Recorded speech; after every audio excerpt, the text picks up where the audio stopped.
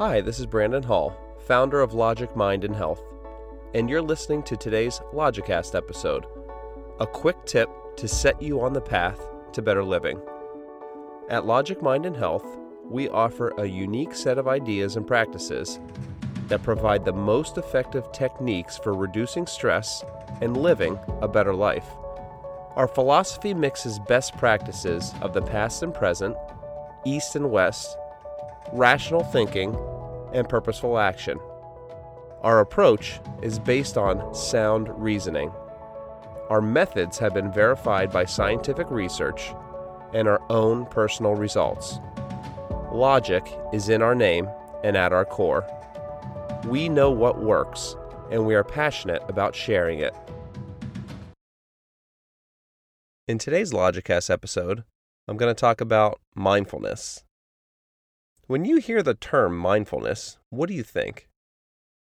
If you're like me, you might think about a Buddhist monk sitting in front of you with their legs crossed, with a slight grin on their face, perfectly content in a meditative state.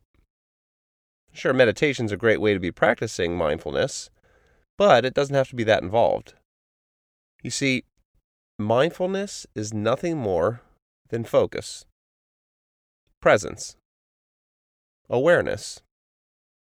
Focus on the task at hand, awareness of what's happening here and now, not thinking about the past or worrying about the future.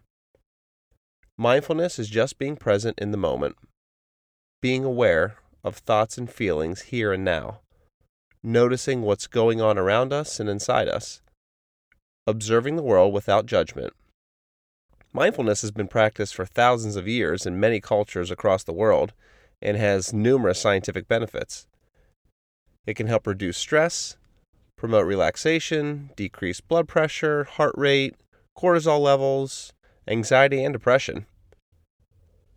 As we get older, time can actually be a huge source of anxiety as we feel it moving faster and faster. And there's an interesting rationale behind that. When we are young, each day seems different because in many ways it is. We're learning so much, having so many different experiences, feeling so many vibrant emotions that form strong memories. We live more in the moment and pay more attention to details when we're young. And the older we get, the more common it is to come across information that we already know.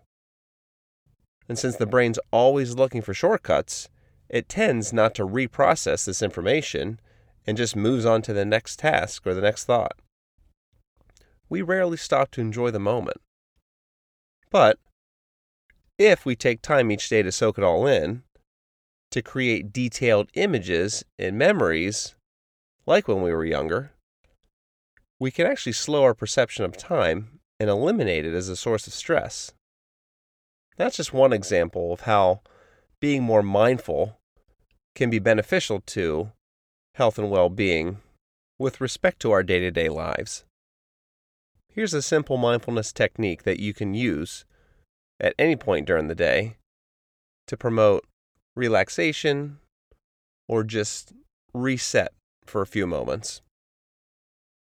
Pay attention to your heart rate, your breathing, the clothes touching your skin, the thoughts running through your head, what you hear, what you see in front of you, what you might smell. Do not analyze or judge, just observe.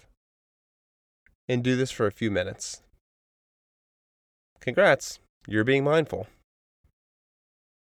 When you pay this kind of attention to whatever it is you're doing, when you focus solely on the task at hand, and you use all of your senses to take in every detail, the smallest little activities can actually become quite enjoyable. Mindfulness is essential for recognizing thought patterns and eliminating toxic beliefs with techniques like cognitive restructuring that I talked about in another Logicast episode. Mindfulness is how we become more conscious throughout our day, when most of the time we're running on autopilot. and our unconscious brains are driving our behaviors. I'll talk more about our conscious versus unconscious brains in another Logicast episode. Well, that's it for today. I'm Brandon Hall, and thanks for listening.